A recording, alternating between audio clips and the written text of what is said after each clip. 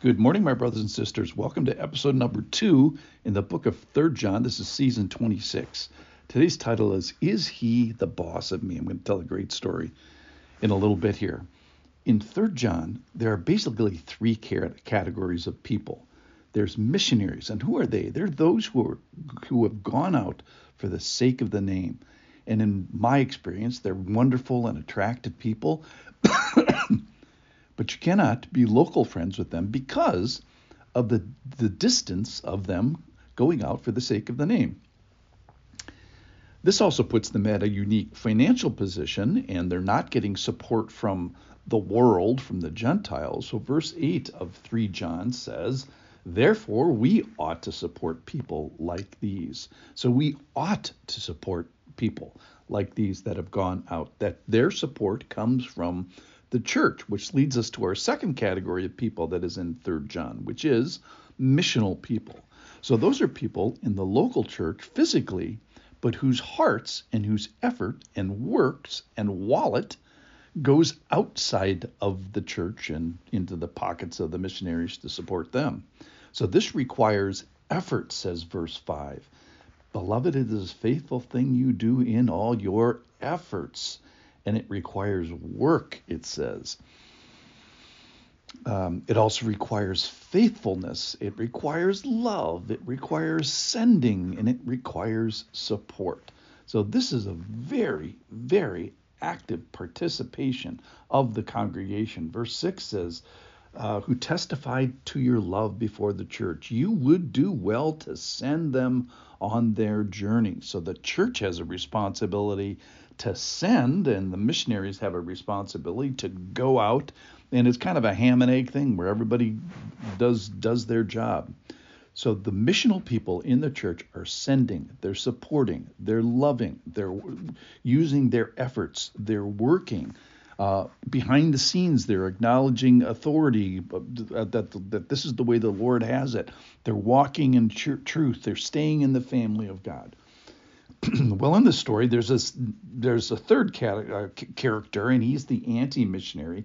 His name is Diotrephes, and there's this warning. He's a person who literally carries a warning on his forehead, and the author, John, is warning the church about him.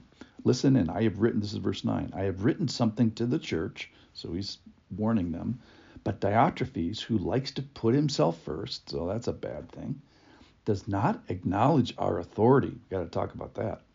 So if I come, I will bring up what he is doing. I will remind everybody of his badness, talking wicked nonsense, so he's rebellious with his mouth as well, and not content with that, he refuses to welcome the brothers.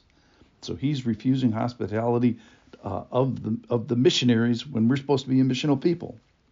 And also, get this, he even goes a step further. He stops those who want to and puts them out of the church. So he has an eye for the missional people in the church who are supporting and sending the missionaries, and he's throwing them out of the church, which is just crazy. So he's like the anti-authority.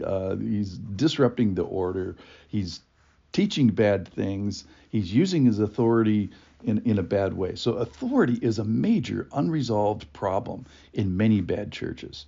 And authority is a major resolved issue in many good churches.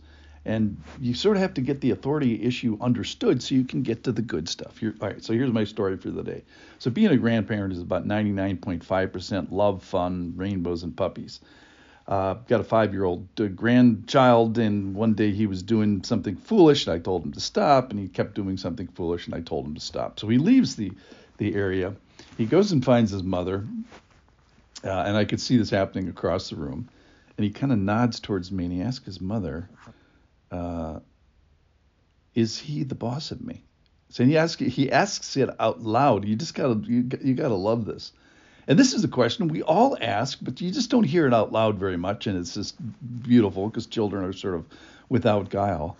And he was asking, what's the authority chain here, and who do I have to obey? Because this is more complex than I want it to be. Well, Diotrephes is a guy who gets that question wrong. He's gone rogue. and he's out of the authority chain. He leaves the discipline of the church authority, and we can see this because he has this wild tongue. He's speaking against the true disciples. John was an actual disciple. He also has wild actions, and throwing these people out of the church is a good example of that, and not supporting those in the church that rightly deserve the support of the church. And then he doesn't support those in the church who are supporting those in the church who rightly deserve support. And he's putting them out. So the charge today is let the people of God treat the sent of God in a manner worthy of God. So supporting missionaries specifically. Also, but on this is to let the people of God treat the deliberately not of God. This character here, Diophnes, is a good example of that, as they are not of God. So people not deserving of allegiance, of our heart and our attention and our wallet. So the problem with Diotrephes is that he comes with a warning label. Why? Well, he's a leader, he's a teacher, and he's not connected to the truth. And he's using his teaching power and leadership power for evil and sort of being the anti-church, anti-missionary. So the problem for him is that he kind of started like my grandchild. He asked the question, who's the boss of me? Rejected the correct answer, and then kind of has the fruit of all this. So teaching point for us today is in the church, don't be an anti-missionary. Don't get the authority thing wrong, and then all the subsequent things about teaching and action. But either be a missionary, be one sent out, which is fantastic. And if you're not a sent out one, then you are one who stays in, but works and has effort and is faithful and loving and is sending and supporting those who are sent out. Thanks for listening.